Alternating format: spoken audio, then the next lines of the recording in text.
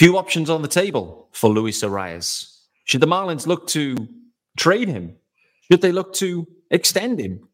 Or will he eventually just become a free agent? We're 2 years out. They have 2 years to make some of these decisions, but will they make them sooner? And what decision will they make? This is Locked On Marlins. You are Locked On Marlins, your daily podcast on the Miami Marlins. Part of the Locked On Podcast Network, your team every day.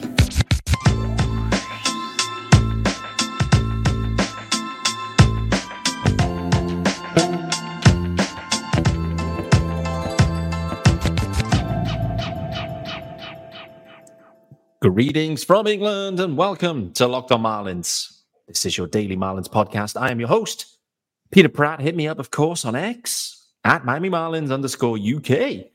If you are listening to the pod, of course, hit subscribe and welcome. Welcome to Tuesday's episode. It's Tuesday, the 19th of December. Yes, sir. Locked On Marlins is still carrying on, even on Christmas week. What commitment? What commitment? There is a YouTube channel as well, guys. Make sure you hit subscribe there. Also, this episode is sponsored by our good friends over at FanDuel. You can make every moment more. Right now, new customers get $150 in bonus bets with any winning $5 moneyline bet. That's $150 if your team wins. Visit FanDuel.com/lockedon to get started. And I'm delighted to welcome back in the house the UK GOAT, Sean Barrett. Sean, happy Tuesday. How are we doing? Yeah, not too bad, Pete. Whether it's Christmas week or not, speaking baseball with you is always a good thing. So, let's get going. What about this topic then, mate? Because for those watching, they will see the graphics, and for those that listen to the intro, maybe they know what this episode is going to be about. We're talking about the stud, Luis Arraez. I'm going to talk about Luis Arraez. How are you feeling about this one, mate? Because we're going to be exploring whether or what direction the Marlins are going to go with Luis Arraez at this point. They have a few options available to them.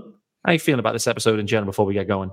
Yeah, I mean, it's one of those questions that, since he signed has been on the tip of our tongues, isn't it?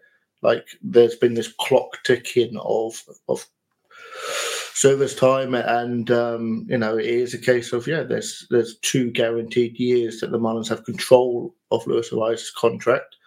And, the value of that trade, we keep talking about how it's always been an equal trade, Pablo for Arraez. Both teams got away with a decent trade. 2 years' time, if depending on what happens, we might look at this trade a little bit differently. Yeah, I guess so. I think it's, we'll always talk about Pablo Lopez now. Whenever we talk about Luis Arraez, like they're forever entwined, win-win trades. The thing that you've mentioned, it's always been on the tip of our tongues, is the Marlins make the move. They get it right, firstly. We have to applaud Kim that it was a win-win. Like, clearly, we knew what Pablo was. We didn't know much about Luis Arraez, potentially, but he absolutely was as advertised, even better than advertised, in my opinion, to be honest with you. But, and the Marlins equally had an extra year of control with Luis Arraez. But, and the big but I wanted to call out is the Twins, pretty much immediately anyway, extended Pablo Lopez. And so that's the point you're talking about is, like, you make this deal. The Twins made the deal with the expectation of extending Pablo Lopez. A bit like the Dodgers make the deal for Tyler Glasnow to extend him. You're acquiring the talent and you're happy to extend. Pablo Lopez signed a 4-year, $73.5 million contract with the Twins. So he's going to be paid $8 million next year, but that bumps up next 3 years up to $21.5 million base salary for Pablito in Minnesota. So, that's the question here for the Fish. They've identified the talent. Are they going to pay anyone? Are they going to extend anyone? Sean, let's think back to Kim Ang joining the organization, which seems like many moons ago now. And at that point, we were just hoping that they'd extend anyone. The Marlins would extend anyone. Brian Anderson was the guy that on everyone's lips at that point. Luckily, the Marlins did not extend Brian Anderson. They did extend Sandy Alcantara, however. Interested to see how Sandy and the Marlins plays out, actually. That's a topic for another day. But Luis Arraez, in my opinion, now becomes the priority decision. Hence why we're having this discussion. And let's start with the extension, because I think that's the right place to start. Because the Twins got Pablo. The Twins have extended Pablo. The Marlins have got Arraez. And it feels like right now, particularly with 2 arbitration years that are more expensive than most because of his all-star and batting titles, it feels like this is the perfect juncture to execute an extension. The challenge maybe the Marlins face is they've got some kind of budget restraints and et cetera, but Sean, with that preamble, with that, teaser, let's say, around an extension for Luis Arraez, firstly, if you were in control at this point, would you be looking to extend Luis Arraez? And is he worth it? If we think about, let's say it's an average annual value of 20 million, just for round numbers. Let's say 20 million round numbers for Luis Arraez, whatever the years may be. Is he worth that? For what is effectively, and I don't mean this to sound crude or unfair, but effectively a one-tool guy. There is no speed. There is no power. There's limited defense. Like, he is a true contact hitter and the best in the business at that. One-tool guy, 20 million for a club like the Marlins. Does that sound achievable to you? Calling Arraez a one-tool player is starting to sound like Braves fans. I know. If you want to look at the hard and fast numbers, like we've seen, he is basically what he is. Like we know that there isn't going to be much growth. I don't think the power is going to blossom. I certainly know the speed isn't. We know that the contact's there. All the underlying numbers say that contact rate is that's a skill he has. There's no doubting that that's going to continue. There might be a bit of Babbitt luck here and there that will change that number, but I don't see it ever going sub 300 for the foreseeable future. I think Arraez, if healthy, which at this point we've seen 3 seasons of relative health. He started to grind down a little bit at the back end of the season, but still pumped out 600 plate appearances. He's going to return about a 3.5 WAR. If you want to talk about free agency years, normally you look at about 8 million per WAR being paid to free agents. So straight away you're looking at that. That's 24, maybe a little bit more than that. That's 20 in free agency years for Arraez. In my mind, is the base, absolute base. That might be the first year, and then it gets bigger and bigger every year that passes. Arraez is not going to sign a super team-friendly, cheap contract that doesn't pay him his worth, because why would he? I would say that about every player. So ultimately, any extension that we talk about or the Marlins try and explore, you're looking at 20 plus million per year in those free agency years, in my mind, of course. Yep. What do you think? What do you think the arbitration numbers are going to be? I mean, it's like we're in projectable for ARB 2 at this point, or is he ARB 3? I don't even know if it's Super 2 or not. But anyway, let's just say ARB 2. Projected around 12, somewhere in that range. What's the final year of ARB going to look like? If it's 12, is it going to be like 16? Is that the range we're going to be talking about? Like, is it 12 and 16, 12 and 15? Are those the kind of numbers that he's likely to expect through the arbitration process at this point? Yeah, that's where my mind is. So it's ARB 2 this year. Obviously, we've got to go through arbitration. Hopefully, they'll go through arbitration. Either an extension is done or a 1-year contract is finalized, because like, for me, you don't nickel and dime a guy like Arraez. Quite literally your best offensive player. No. So get a deal done. Yeah, at the moment, the arbitration is about 10-8. So, once you've actually paid a little bit more than that to actually get the deal done, you're probably looking at, 11, 12. And then, on the understanding that 2024 is what we expect, and there's no reason not to expect that, then ARB in 2025 is, it's going to be 16-ish, isn't it? Yeah. And I think that's a logical step then to that 20 million for the next year of free agency.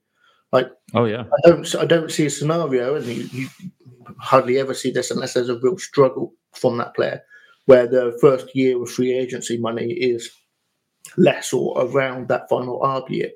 So I think that gives you a real good guideline to sort of talk about what we should expect to see as far as financial value for an extension if one occurs.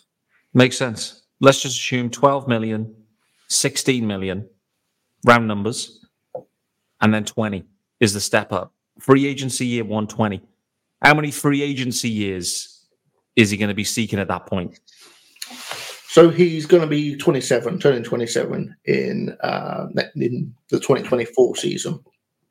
So it'll be his 29. So yeah, you're looking at probably 3, maybe 4 years of free agency years that he's going to be expected.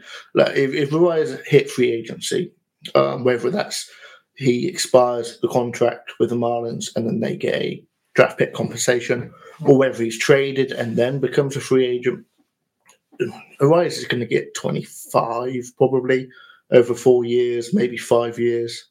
That's how I see it. Like you let a player like Arraez hit free agency, especially with the way that the money is exploding now. Yeah. Like a Mets or a Yankees or Dodgers, Braves even, because we know that they've got money to spend because they're not paying anybody else. 25 for him would be base level, and that's what I think.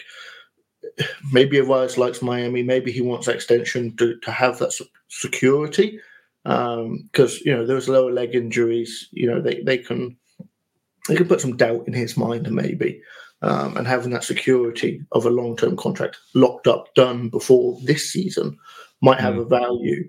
So the Marlins might get away with a little bit less than that. But if he makes it to free agency after 2 more stellar batting title years, then that number is just going to go through the roof.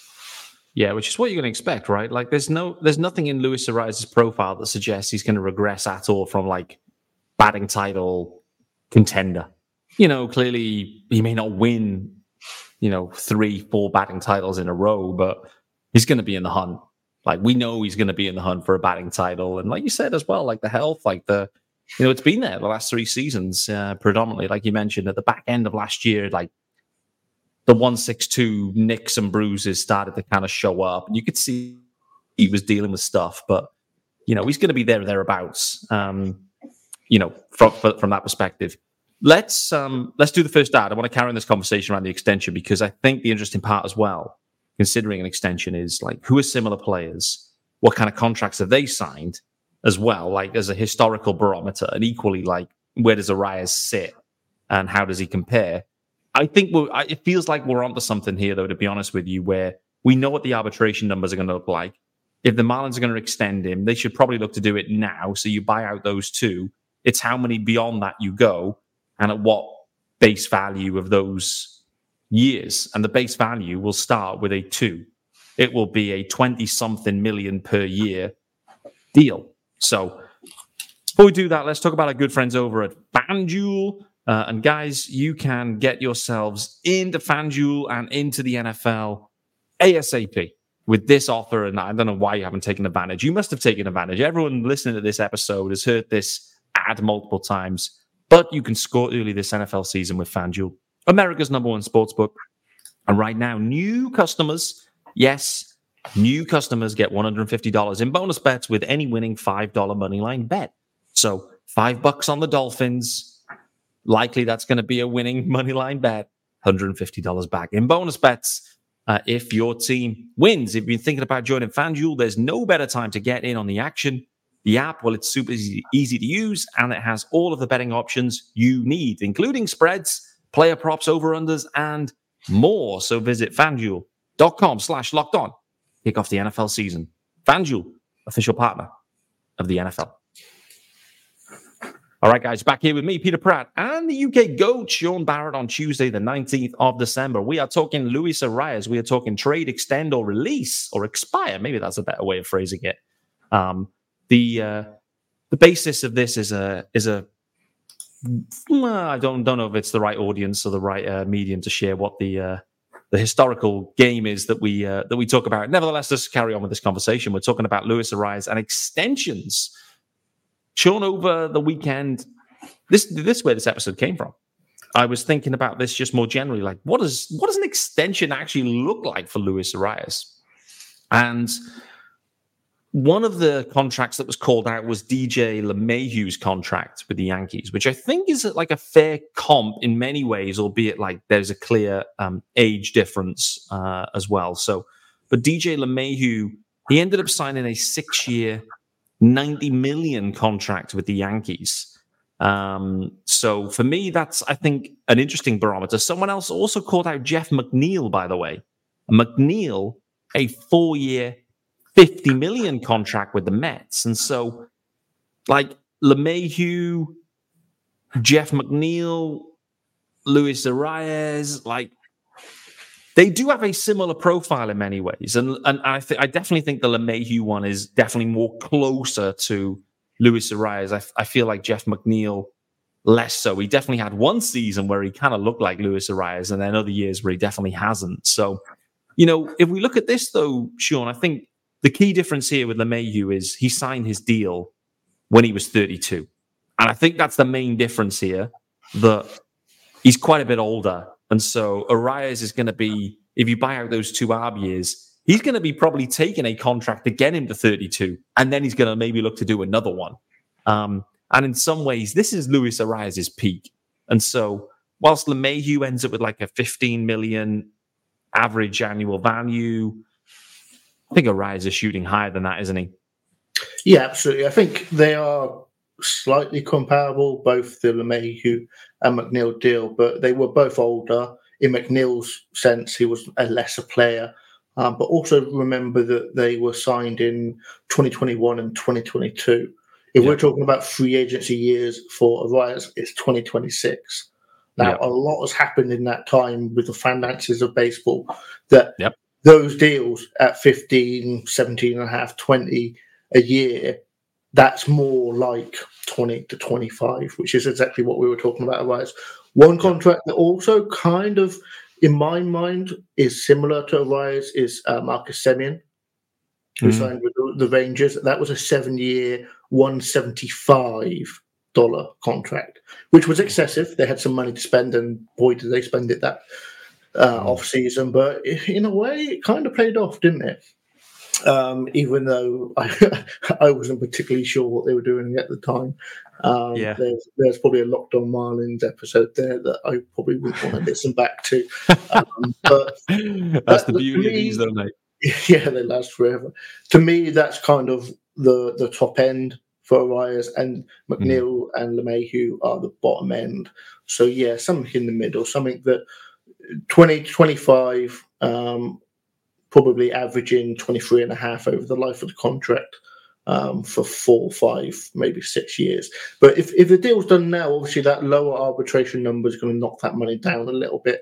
But with the way that the money is currently attributed across the Marlins, they probably want to keep that lower number early on anyway. If we look at the first year of what Arraez's free agency year would be, that would be the first year that the Marlins aren't paying Avisal Garcia.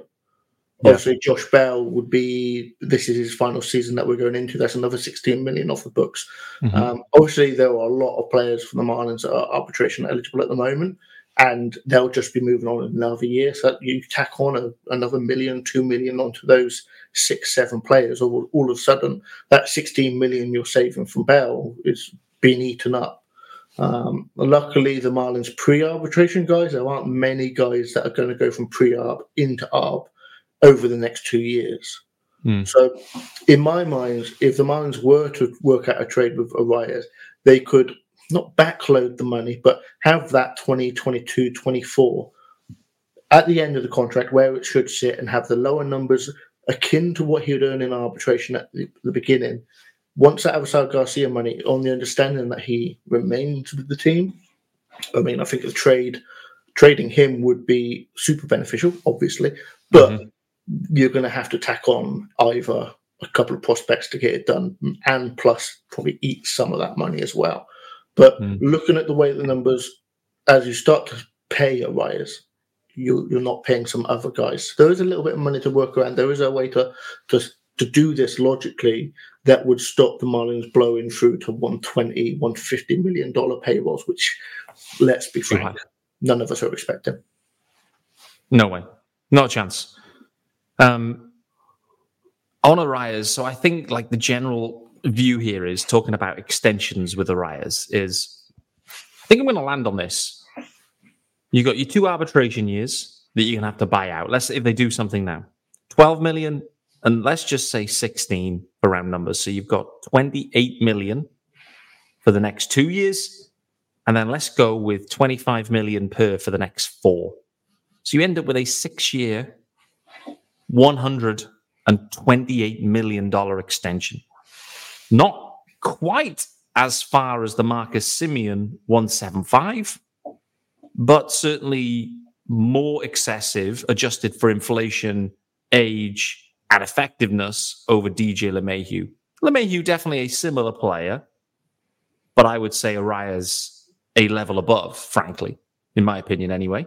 And I think the Yankees have started to be hurt by that situation. The age element has hurt them in that, like, LeMahieu's kind of like tailed away. And so they're not really seeing full value from that anymore. I think for the Marlins, like, you know, keeping Arraez through to his early 30s, I think would be really beneficial at this point.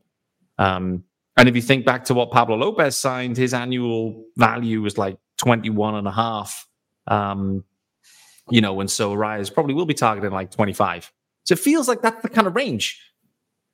Is that a range the Marlins can go to? Like, you know, 130, let's just say 130 for round numbers, 6-year, 130 6-year to get it done with Luis Arraez. He says, I'm okay with that.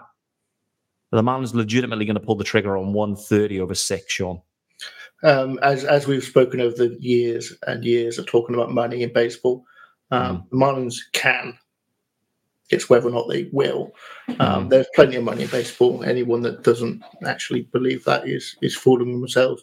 Marlins can. It's a profitability situation where they've taken enough money that they could go to 120, 150. I genuinely believe that. I also genuinely believe they won't.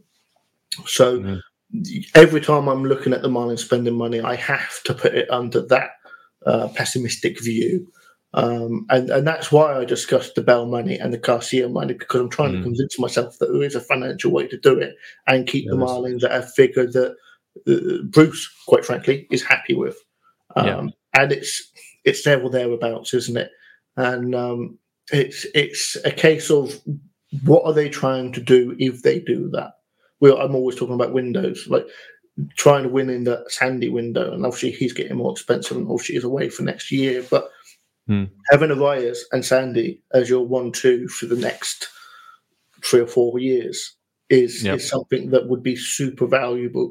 If they don't extend him, I genuinely believe, and by extending him I mean this off season, I genuinely think what they will do is they will try to rebuild, not rebuild in the sense of a blow up in 2024, but try and just add a few pieces here and there and see what they can do to grow in 2024. That's probably the better way to use it. Is 2024 as a grow year, and then go all in for 2025. That's when Sandy's back. All your guys that you've still got in the team are starting to get more and more expensive, and they go for it. And if it doesn't work out, then you're looking at Arraez in his final year. Is that a trade at the deadline situation, or is that a extend then, depending on how the season's gone? That's currently where my head is. I think they will just kick that can down the road and see what they can do in 2025 to compete. Which ultimately, as a Marlins fan, is all you really want, isn't it? You go through these 4-5 year rebuilds for 1 or 2 opportunities to compete for a playoff spot, and I think that's probably what they're looking at 2025 right now. Let me ask you a final one for this episode, because we've gone long. We haven't even spoken about trade or release. So, we've done a 25-minute conversation around extensions, but it's probably because I rambled on a little bit too much. Nevertheless, let me ask you this one. How important is Luis Arraez at this point to the Marlins and what they're trying to do? He is their number one hitting guy in the lineup, isn't he? He is a for sure thing. Every time he's in that lineup, for sure you're probably going to get a hit or 2, and that kind of, for a fan, that's fantastic, because sometimes you watch a game and you're only going to get 4 or 5 hits, and having Arraez in the lineup, you're going to get a few more as well. But for me, it's bringing that competitive edge the young guys in the team can't help but look at what Arraez does and be like, how does he do this? What can I take from this guy? Having him almost being like a hitting coach. Not in the fact that he's going to be giving them help or giving them tips, but just by watching. When you're watching a guy at his absolute peak, you can't help but look at it and go, this is what he does and I'm not doing that. Maybe I should be doing that too. He is that guy that people look up to. And I think the Marlins have benefited for the last 5 years of the guys in the bullpens and in the pitching, looking at Sandy and taking his work ethic. I think that's what Arraez is. Arraez is the Sandy Alcantara for the hitters. Great shout. Great shout. One final one of a final one, because you kind of take, well, my mind's going about this now. Considering the Marlins roster right now, and not just the 26-man, the active roster, but the 40-man, the way it's constructed right now, considering Josh Bell, expiring contract, defensive position for Luis Arraez kind of moving forwards. And, for me, the eye test at second base was fine. It felt fine, to be honest with you. I was not concerned with him at second base, but I do wonder if actually at some point in 24, considering how things go with Josh Bell, or even if they just split time anyway, depending on what they do with the roster construction, but does Luis Arraez maybe become more of a full-time first baseman potentially for the Marlins after or during 24 and beyond? I don't think so, personally. I think you're right in the sense that he passed the eye test at second. Some of the advanced numbers and the values, they don't quite add up. But no, I mean, we watched an awful lot of him playing last year, obviously. And when you said earlier that he was better than advertised, I think that's what we're talking about, isn't it? It's that sense of we knew that he was going to hit 300, 320, ended up hitting 350. Yeah. But we weren't expecting the defense. All the guys from all the fans and all the noise that we heard from Minnesota was he's hurt, he's an injury risk. Yep. And dodgy knees, no defense. And he can't play second base. He definitely proved he can play second base. Agreed. Just visually watching it. For me, the batting profile at first base just doesn't work. No. I know that's kind of old school baseball, which is kind of not my thing. But I would like to say, like, the power that you get from a first baseman often comes at a cost defensively, because they're going to be a bigger guy. If they're an older guy that can still hit for power but can't defend a position, you put them at first base. If you try and put Arraez at first base to keep him at better value than he would be at second base, you're then trying to get power from other areas, and you're certainly not going to get power from a second baseman, in my eyes. There are obviously some about there, but the Marlins are going to have to draft and develop a guy like that, because they certainly aren't going to get a guy in free agency, and not many people are going to trade them either. No. So to me, you keep Arraez at second base, and you take the power from first base, knowing that the defensive value that you're going to get from them is kind of assuaged by the fact that first base is not easy, but compared to second base is super easy. Yeah, agreed. All right, well, that's going to finish us up for today's episode of Locked On Marlins. I appreciate the UK GOAT Sean Barrett joining me, but I've got a teaser for you guys. I've got a spoiler. Sean Barrett is back on Wednesday's episode, mainly because we haven't finished this one. We've talked about extensions, but we also need to talk about trade. We also need to talk about the situation where the Marlins realize no value from Luis Arraez, and he ends up just walking as a free agent. So we're going to cover that on Wednesday's episode. Be sure to join us then. We're carrying this conversation. Luis Arraez, I think in Sean's assessment here, in summary, I think is perfect. He is the number one guy, the offensive guy. The Marlins, we know what the price tag's going to look like. The question is, are they going to go there? If they don't, they've got other decisions to make. Look forward to carrying this on tomorrow, and we'll see you then.